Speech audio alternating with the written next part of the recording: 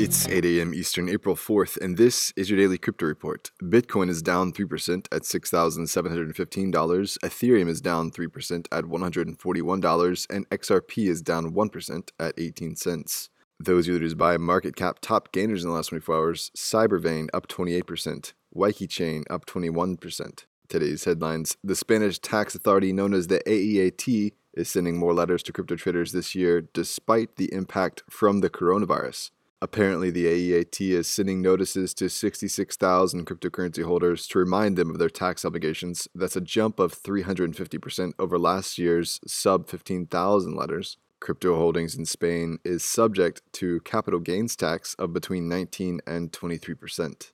Well, according to the global money laundering watchdog, the FATF, the US is not currently fully compliant with the organization's crypto recommendations, showing minor deficiencies that would be, as one example, keeping records on $3,000 instead of the advised $1,000 threshold. While the FATF admits the higher threshold is not clearly supported by low money laundering, terrorist financing risks, it does put the US in a space of being not fully compliant. The FATF rates countries on 4 levels: compliant, largely compliant, partially compliant, and non-compliant, so the US has a largely compliant rating.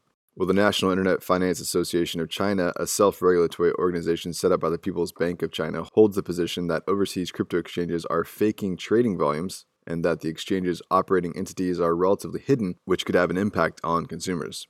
As part of the conclusions they drew in this report, they advised citizens to stay away from crypto trading completely. Crypto exchanges have been effectively banned in China since 2017, but as long as their servers are outside China and transactions are conducted peer-to-peer, they can do business in the country.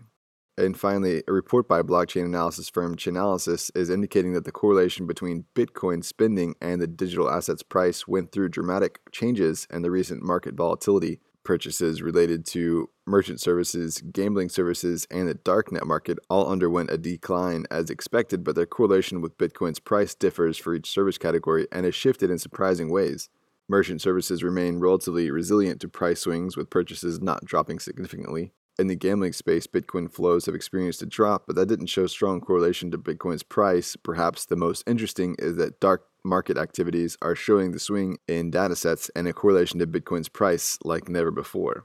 Well, those are leading headlines today. Visit us at dailycryptoreport.io for sources and links. Find us on social media, add us to your Alexa Flash Briefing, and listen to us everywhere else you podcast under Daily Crypto Report.